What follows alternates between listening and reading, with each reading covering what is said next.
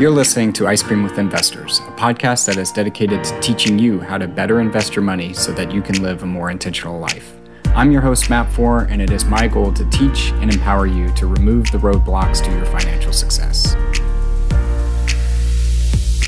All right, welcome back to the show, everyone. Today we have Daniel Homeland on the show. Daniel is the managing partner of Alon Capital, where he is an active investor in over 1,000 multifamily doors. Beyond being a manager of Alon Capital, he is also the host of the Win Multifamily podcast, where he interviews successful real estate investors across the spectrum of real estate investing and is able to pull out some of the best practices that they can apply to real estate investing. The coolest part is that you'll learn today is that Daniel started and runs a successful real estate club at one of the Fortune 50 companies. And I'm super interested to learn more about that. Is a secret ninja networking tip that I think a lot of people can gain insight on.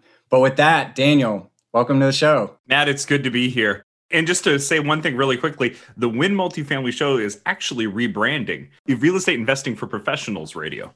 New year, new you. Yep. There you go. So we like to start off with the difficult questions here. What is your favorite ice cream? So I was thinking about this, and I like vanilla with caramel, but dark cherry is also really good. Okay. It's one of those. I'm going to go with vanilla and caramel. Okay. I've actually got a vanilla caramel cheesecake in my fridge right now that I plan on eating later tonight. The controversial topic that we get into a lot, though, is are you a toppings person or a no toppings person? I like caramel. Yeah. So usually one topping, but not too many toppings. You can't overdo it.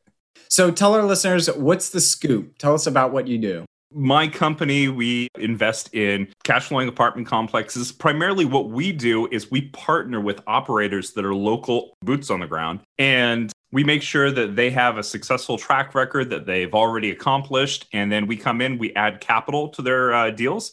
We work with them on asset management, all the different operations, such as talking to your legal advisors and tax advisors. So we become part of the team and operate cash flowing apartments. Awesome. And then tell us where your real estate journey began. How did you get started? In my mind, where I actually started was when I was the thing that planted the seed. And maybe this isn't actually where I started, but when I was really young, my parents had a big problem in that my grandparents owned an apartment complex. And when my grandfather passed away, they had to figure out what to do with it. I was a 10-year-old and I was listening to my parents, and they were struggling with, we have so many taxes. The inheritance tax was so large that it was going to force us to sell the building. So they were going through all the headaches of doing that.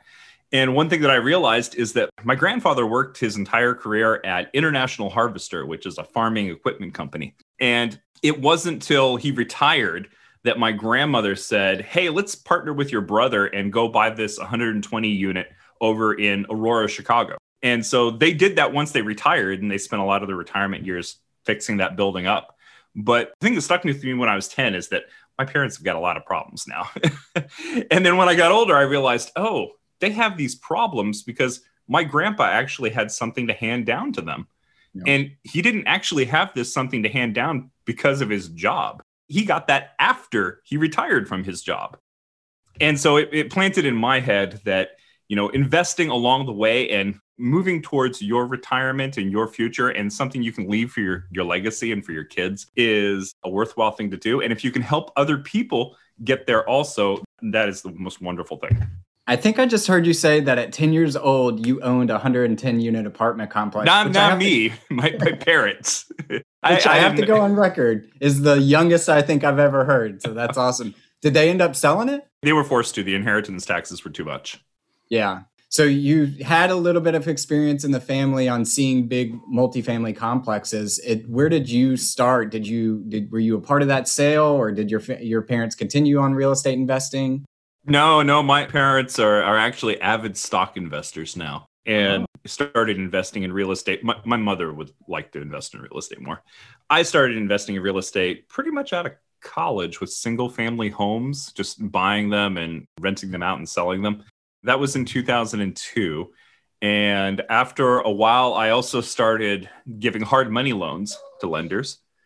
And that came to an abrupt end in 2008 where one of my rehabbers didn't give me my money back, and I instead ended up with a house that I didn't necessarily want all the way over in Florida. And I held on to that house for a number of years, getting a good mortgage-free rent for about 7 years until 2015. Ended up selling that and looking at what was next, and I found multifamily. So some of our listeners might be, I want to get clarification on the hard money. Some of our listeners might be new to what hard money is. Can you tell us a little bit about what hard money is? So basically the idea is that I'll find people that have good rehabbing skills. They will find a house. I'll lend them 80% of the purchase price plus some of the renovation budget. And they'll go ahead, buy the property, fix it up. They'll, sell it for whatever they're selling it after it's fixed up. And I get a point on my loan and 15% back on my money in 6 months. Whoa.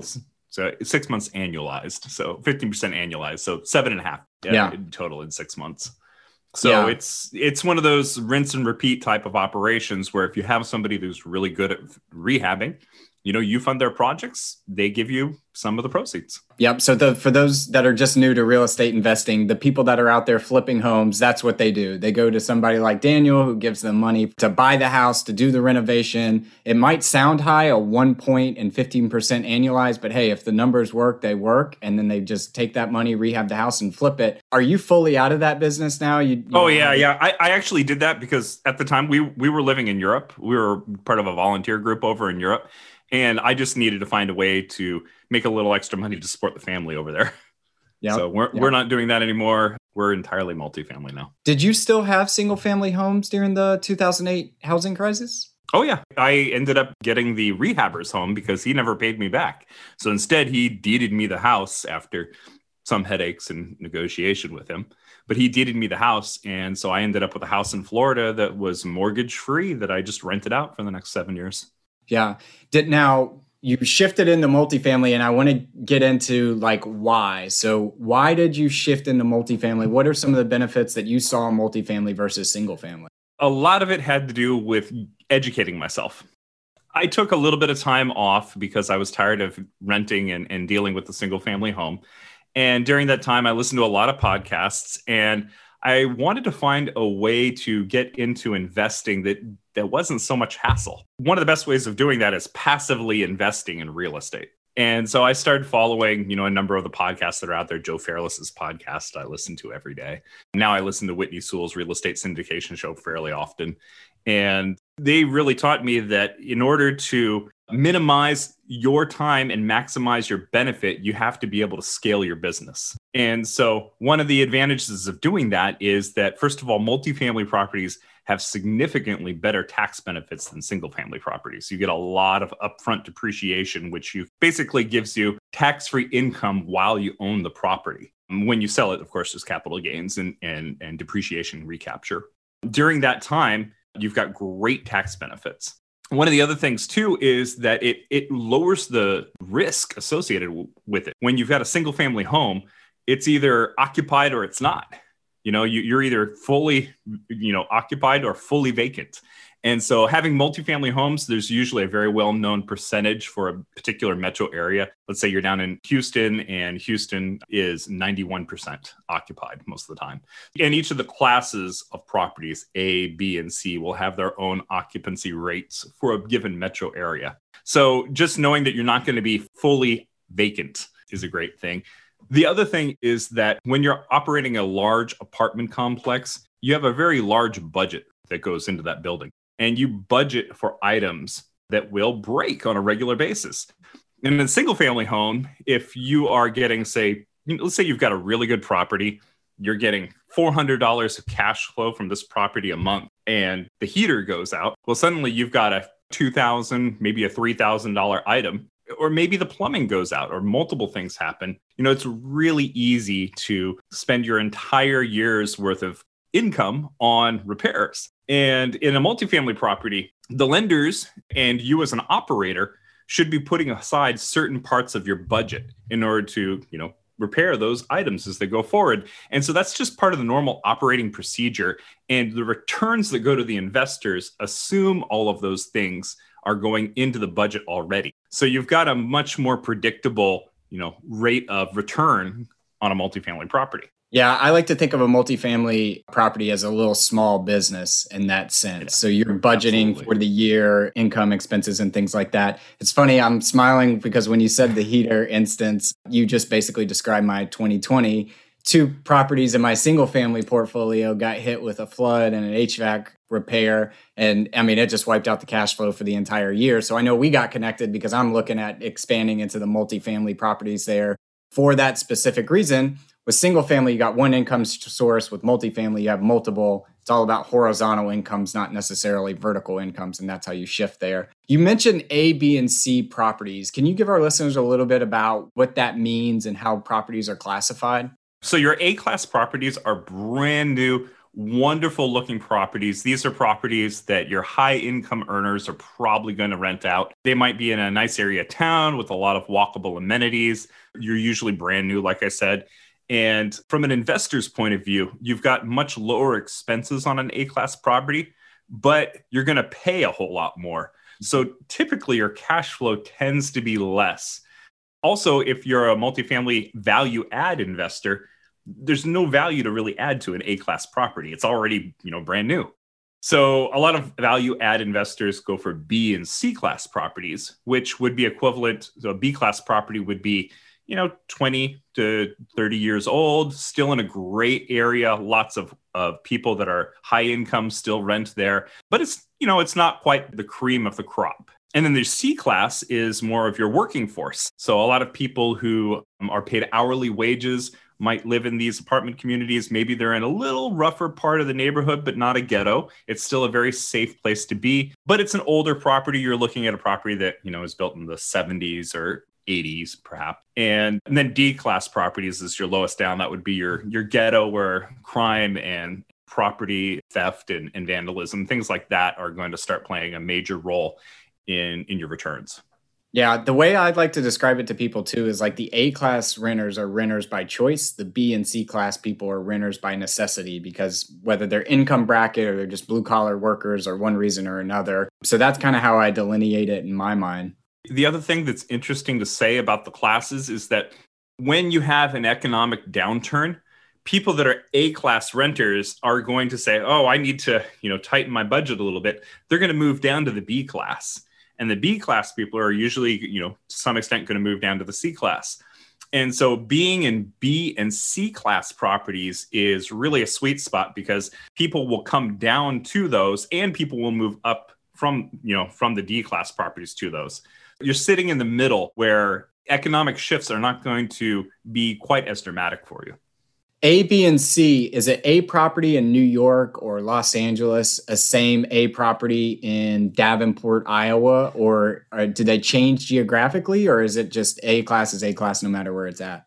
Look at the United States, there's something like 400 different metro markets in the United States, and each of them moving through different bust and boom cycles. So in California right now, there's a lot of migration out of California. One of the stats that I saw a couple weeks ago was that San Francisco rents were down, and I believe this was in August, but they were down 21%. In Whoa. San Francisco. You definitely have a recession scenario coming in there for properties that are renting out in San Francisco. On the other hand, you go to the Southeast or Texas or some of these areas that are perhaps a little warmer. Perhaps they have a lower regulatory environment. These areas are receiving the benefits of that migration. Even Boise over here near where I live in Portland, Oregon. Boise's getting a lot of people from both California, Oregon, and Washington.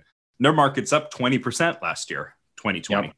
So different locations will have different boom and bust cycles. And one of the things you want to do as a real estate investor is look at the demographics, see where people are going, why they're going there, and try to anticipate the areas that are going to have growth. 100%. So I want to kind of repeat two main points that I heard from that is following the path of migration where people are going. And I heard this said the other day, draw a smiley face on the United States. And that's essentially where people are going is that south east, southwestern places where it's warm and it's tax friendly, etc. And the second thing, you and I seem to be pretty aligned with how we invest. I don't invest in A-class properties because I think it's great on the times when it's going up, but when times get tough, those are the people that are willing to move out of those $4,000 a month rentals or $2,500 a month rentals and go for something else. I typically invest in the Nashville area where the median rent is probably like $1,500. I like to shoot for that $1,200 mark, just enough below where you're not getting, people that are struggling to pay their rent day in and day out and might be a criminal risk to the area. But also right where that point, if somebody moves from a $4,000 a month apartment, they're not going all the way to the bottom. They'll find somewhere in the middle. And so that's that nice little sweet spot there. Yeah, Nashville, Huntsville, those areas are really doing well right now. Did you see the news yesterday that the Pentagon said they're going to put the Space Command in Huntsville? I did not. That's good news for investors there. I want to pound the table now, mark my words. Huntsville is going to be like the next Raleigh in 20 or 25 years. Huntsville's got a lot of aerospace. They've got a lot of government workers there, a lot of stable jobs that really cause that area to be an interesting place to look at it. There's a fair amount of competition there also, and for a tertiary, secondary market. It's an interesting place. I know a couple of people who are investing there. We haven't looked there yet, but mainly because we're focused on other areas at the moment. What are some of those areas, out of curiosity? Currently, 196 unit in Houston, 172 in Memphis, a 145 in Fort Smith, and a 200 in Montgomery, Alabama. Okay. Are there any other areas that you are looking at right now that you didn't just mention? Our criteria, and we like to stay mobile with our ability to diversify across different geographical regions. So basically, we're looking for good operators that are in certain locations. So right now, actually this weekend, I'm going to be flying out to Des Moines, Iowa, and looking at a property there with a couple of partners. We're going to do a walkthrough of all the units that are there. So it'll be a fun time. You'll see some pictures of, up on LinkedIn and Facebook probably. We're also looking at Florida. Florida's a really interesting spot because a lot of people are moving there, tax-friendly, business-friendly environment. So we're looking at the Bradenton, Sarasota area as well. Okay. So you mentioned good operators. I heard this analogy more and more over the past 6 months, and it's surprising. I've never heard the analogy until like 6 months ago. You either invest in the jockey or you invest in the horse, and you're specifically talking about the jockey in this situation. You want to find a good operator. How do you go find those good operators? Like any tips or tricks on how you're finding them and maybe any questions that you're asking to source whether they're a good operator or not? There's a lot of people that are out there that are doing multifamily, investment. And the first thing you've got to look for is how many units do they already own? So, the people that we've partnered with have around 17 to 1,800 units in each of the locales that we've partnered. That tells us a couple of things. It tells us, first of all, that this isn't their first syndication. They already have an established property manager in that area. They've already got all their accounting and legal all set up. They know the renovation people in that area. They're going to be the ones that are going to be finding the construction companies and the boots on the ground. Usually when we're putting together our syndications too, we like to see at least one person in the syndication have a background in construction and at least one person have a background in finance. So we do look for specific roles within our general partnership that cover all the areas that you need. And that's one of the things I like about real estate is obviously I'm an engineer. I'm a tech guy. I like numbers. That's my forte. And I also like talking with people. So there's that. But, I don't like doing all the jobs that are out there. I don't do any broker relations at all for the most part. I leave that to the operator. That allows the whole team to break up jobs to different people and to balance the work. You just mentioned something there that I've never heard anybody say, like, hey, I'm looking at operators with specific skill sets. I love that. But I want to hone in on the construction piece specifically, because sure. I don't know if this is across the country, but boy, the markets where I'm invested in right now, anything breaks or needs some kind of heavy duty construction work, they are hard to find right now. And I don't know if that's just because Nashville is just a boom town where there's cranes everywhere, or if that's the fact that there's so much stimulus money coming in that most people don't necessarily have to go to work to kind of pay their bills day in and day out. But finding someone with a deep bench of construction workers is a huge asset right now. So if you're out there listening and you've got that bench of workers or you have some expertise in there, there's more value that you can bring to an operator like Daniel than you maybe even give yourself credit for. Absolutely. In one of our syndications, the one in Memphis, The partner there came from a construction background, and he worked himself up to be a partner in that firm and then left it. And with the other one, the gentleman on our GP down in Fort Smith, he actually owns a construction company. But just having knowledge of construction is incredibly valuable because, you have to be able to go through and do your due diligence, do your walkthroughs, know when somebody's ripping you off on a repair. Those are great skills to have. Yeah, I like to joke that I'm not handy at all. Like, if you see me with a hammer, you wouldn't know if I was left-handed or right-handed. I'm so unhandy. So, are there any trends right now in multifamily real estate or in real estate in general that you're kind of following? I mean, you seem to have a good data-driven background on real estate. I just kind of want to pick your brain on that to see if there are any trends you're following. Obviously, there's a huge amount of migration going on. COVID in the last year has dislodged a lot of people from large metropolitan areas. They're moving to the suburbs. They're moving to the country. I think that's a well-known trend that people have been talking about for a long time. One of the trends I want to emphasize, too, is that in at least, B and C class properties, also in A, actually, for that matter, although we don't own any, we haven't been seeing very much of a drop in occupancy. So people are generally paying their rents on time. We've had around a 1% to 2% increase in our vacancy rates across our whole portfolio. And there is an increase in the amount of delinquent rent. But most people are very open to coming up with a payment plan or somehow, working with the property managers in order to make that right. We've got a couple of people, but very few people just say, I know you can't kick me out, and so I'm going to stay here until the eviction moratorium lifts. So that's one trend that I want to highlight too, is that it's been really stable because people don't want to lose their homes. People want, especially in the middle of a pandemic, need to have someplace to live. They know if they are squatters in a apartment complex, then the next apartment complex, might not let them in.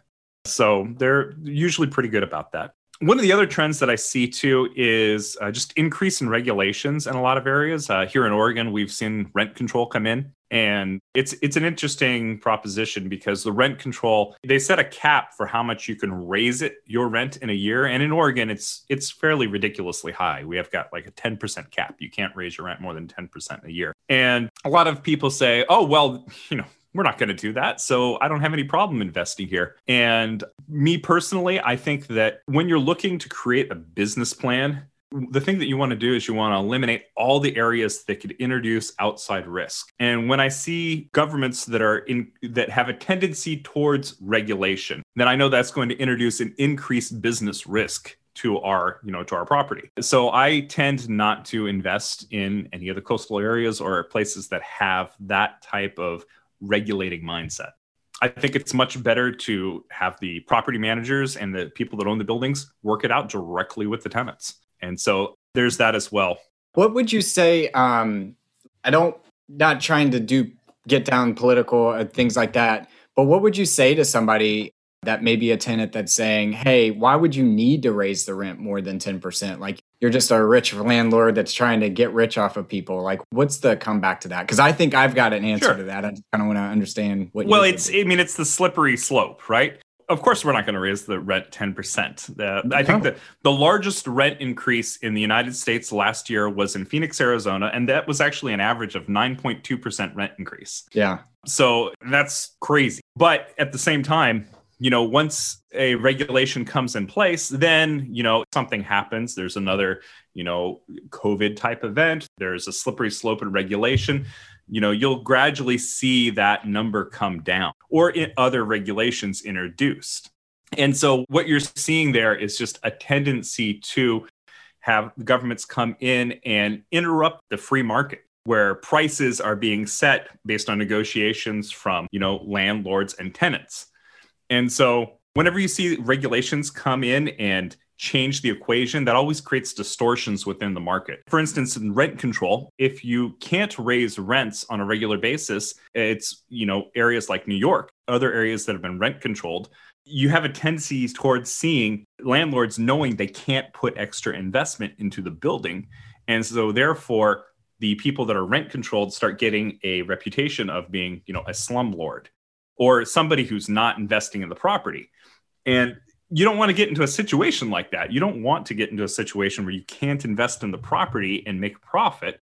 You want to have a wonderful property that's got happy tenants, that is well maintained, and extra regulations like that make it difficult to do. That would be my answer. So I'm glad you said that because I don't know what the right answer is here. Clearly, we have a housing shortage, an affordable housing shortage for a lot of people in America. And I want people to have a safe roof over their head and feel comfortable in their environment and have a place to live. I come from a very, very poor part of the country, and I've seen a lot of poverty. I know what poverty looks like, and I'm not saying that we should be kicking people out. However, if you cap potential upside or revenue, then maybe somebody doesn't fix a leaking pipe, and then maybe lead leaks into the water, and then people drink the water and all of a sudden they're sick and we've got a whole nother set of issues. So that kind of would be my pushback there. Not saying that that's right or wrong. I think if you cap the amount of revenue that somebody can make, then they're not going to invest it in the property to make sure it's safe. And that's ultimately what I want as a landlord is, are my tenants safe? Do they enjoy living there? Can they pay rent, in that order?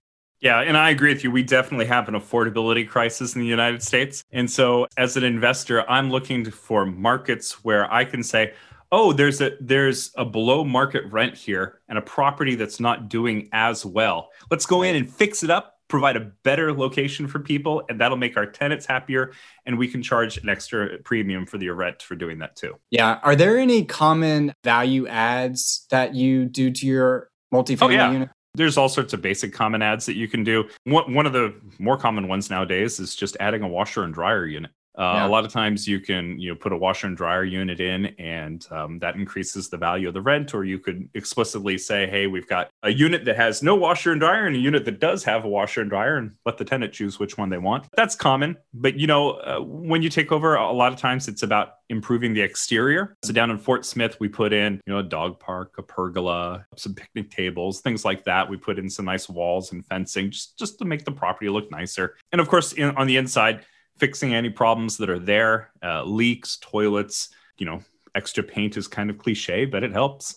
And so just going through, and it depends on the situation. It might either be a light renovation or a heavy renovation, but there's a lot of common things you can do. And usually having that person that's got a background in construction really helps. Yeah, the washer and dryer, I think, is key there because, when I talk about increasing income at a property, people only think about rent. And I've got a unit where I rent out a storage shed for $25 a month. That thing cost me $200, right? It paid for itself in 8 months. So washer and dryer is key. I'm watching the Wi-Fi trend. I think units that provide good, stable internet connections, especially in Florida where everything is concrete around you because of the hurricanes, is going to be super interesting. And then the last thing I would say is, I heard someone say this the other day, and I would be interested to hear your commentary back on this, is they said they really try to invest in the community and make sure that the residents of the apartment complex feel like they're a part of a community, because people are less likely to go move across the street or across town if they feel connected with someone else in the apartment complex as a friend or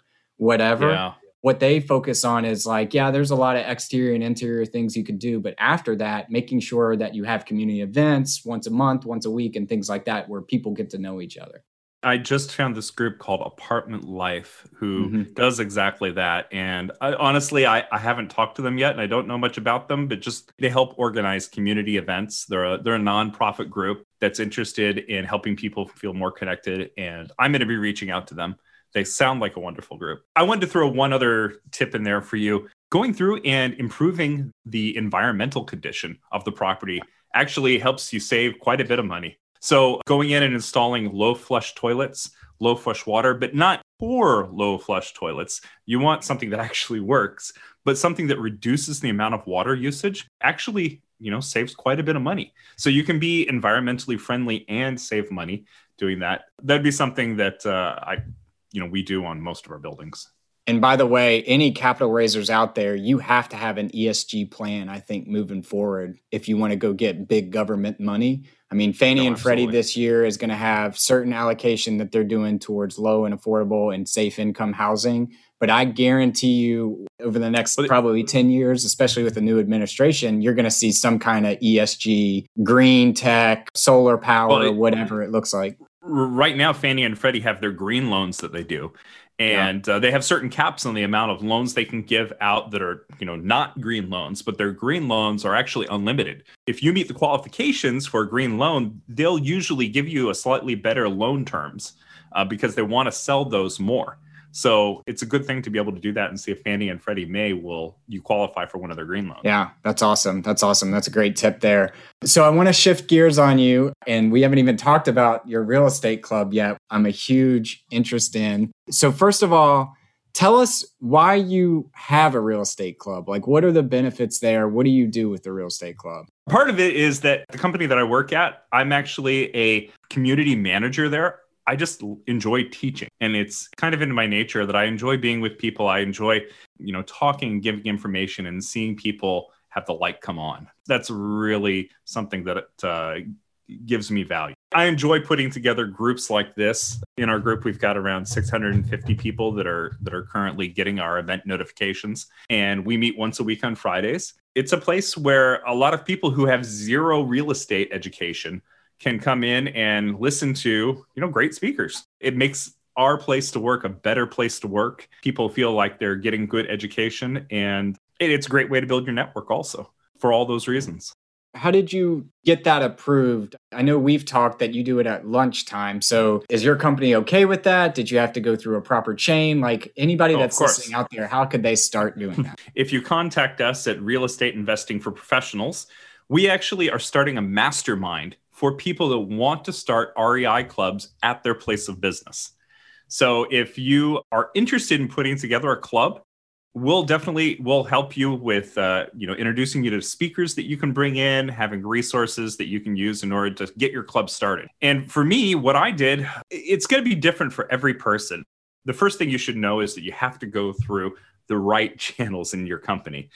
Go to your HR people, go talk to other people who have started club and ask them, how did they start their club inside this business? So at where I work, we have clubs for all kinds of things. Our business actually really supports clubs because they know that it makes it a great place to work. There's a choir club, there's chess club, there's all sorts of clubs for every different group that's out there. There's lots of hiking clubs. That's kind of fun. So we also had a stock investment club and a startup investment club, but no real estate club. One of the things that I'd say here is if you can find a niche, that's where you should go. Because if you do the same thing that everybody else does, it's going to be like swimming upstream. But if you can find a niche, go ahead and do that. So in this particular case, I went to HR and I said, hey, we've got a stock investment club. We've got a startup investment club. I'd love to run the real estate investment club. And I got very little pushback. They said, okay, well, we'll connect you with the right people. And one of the things that I did also is I not only approached HR, but I approached several of the ERGs, the employee resource groups that we have that are there to support employees. And they actually, at least in our company, help run multiple clubs as well. So I went to them and I said, how can I start a club? So I got the opinions of people who are already doing it. So I love that. I mean, you mentioned there that it's a benefit to the people that want to learn about real estate, but it's also a benefit to your company because there's no more blurry lines between work-life balance. It's all just connected and interwoven. And companies are looking for ways they can incentivize employees. That's not just giving them a paycheck. It's giving them opportunities to go pursue passions that they want. What do you think you've really learned from that experience? Like, is it a true benefit to go out there and do all this heavy work? Like, what kind of talk us through that? It is a lot of work. One of the things I learned is that your first couple of months are going to be discouraging, most likely. Maybe it takes off immediately, but honestly, it's probably going to be a lot of work. My first 3 months running the club, I almost never got more than 10 people. We did it remotely before the pandemic over Skype and WebEx.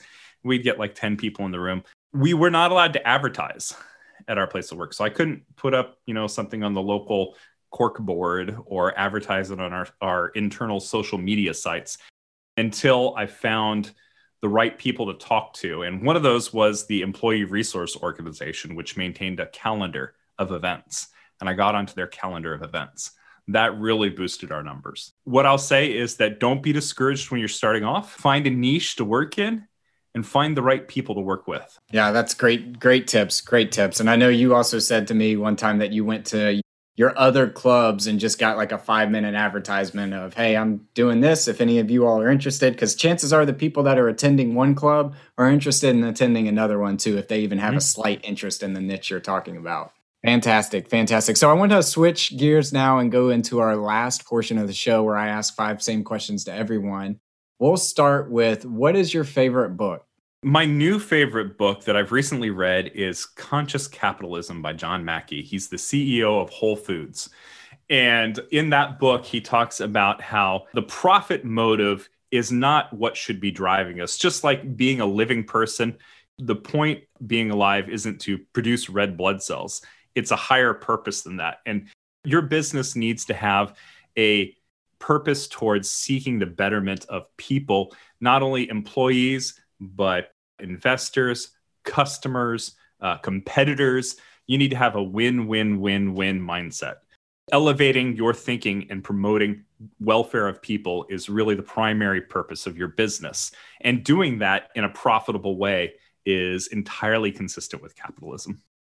And I think we are seeing this huge movement from shareholder interest to stakeholder interest. And in that line of sight, customer and employee is a stakeholder in a certain company. And there's nothing more personal, I think, in a person's life than their home and where they live. You're implementing that by offering them safe, affordable housing and multifamily. I believe the person you are 10 years from now is directly correlated to the things that you do today and the habits that you have. What is something that you do every day? What is something that I do every day? I go on walks with my family. That's one thing I do every day. One of the reasons why we invest is so that we have more time to be with our family. So I would say that not neglecting that while you're investing or while you're working on your career is really important. Awesome. What's the best piece of advice you've ever received? Find people who have done it before you. So if you're interested in going into real estate, go find somebody who's already where you want to be. That's the number one, top of the shelf. That's the best thing you can do. Listening to podcasts is great, but actually going to somebody who's done it, adding value to them and helping them do it so that you can learn to do it. That's an apprenticeship, right? That's a way of transferring knowledge, and that's the best way to do it. Oh man, we could go on a full tangent on this because I couldn't agree more. And it's taken me a long time to realize that. But going to people like that is also not teach me what you know or what can I do for you. Be very attuned to what that person needs. And you'll learn that by listening to them, doing research to them, reading their book, looking at their LinkedIn or whatever like that, and come to them with, hey, I think I can help here, and be willing to do it for free. And you'll be surprised how much that'll pay dividends. The other thing is that there's never a point where you stop learning and you stop adding value to other people. Even if people are coming to you to learn, you're always going to somebody else who knows more. And so you're just continually improving by finding people that are up in your game. Love it. What's the thing you're most proud of in your life? What's the thing I'm most proud of? Well, my family. Besides my family. Boy, I'm a very family-oriented person. So I would say that I am very proud of the club that I've put together at work. It's nowhere near on the same level as my family. Being a good father, overcoming bad habits. So I'm a very purpose-driven person. I've overcome, an addiction to alcohol, which was very difficult. Very proud of that. And, raising good kids, hopefully. Yeah, that's awesome. That's awesome. I know, kudos to you, because that's a huge struggle. And I know that giving that gift to your family is more, they'll see that.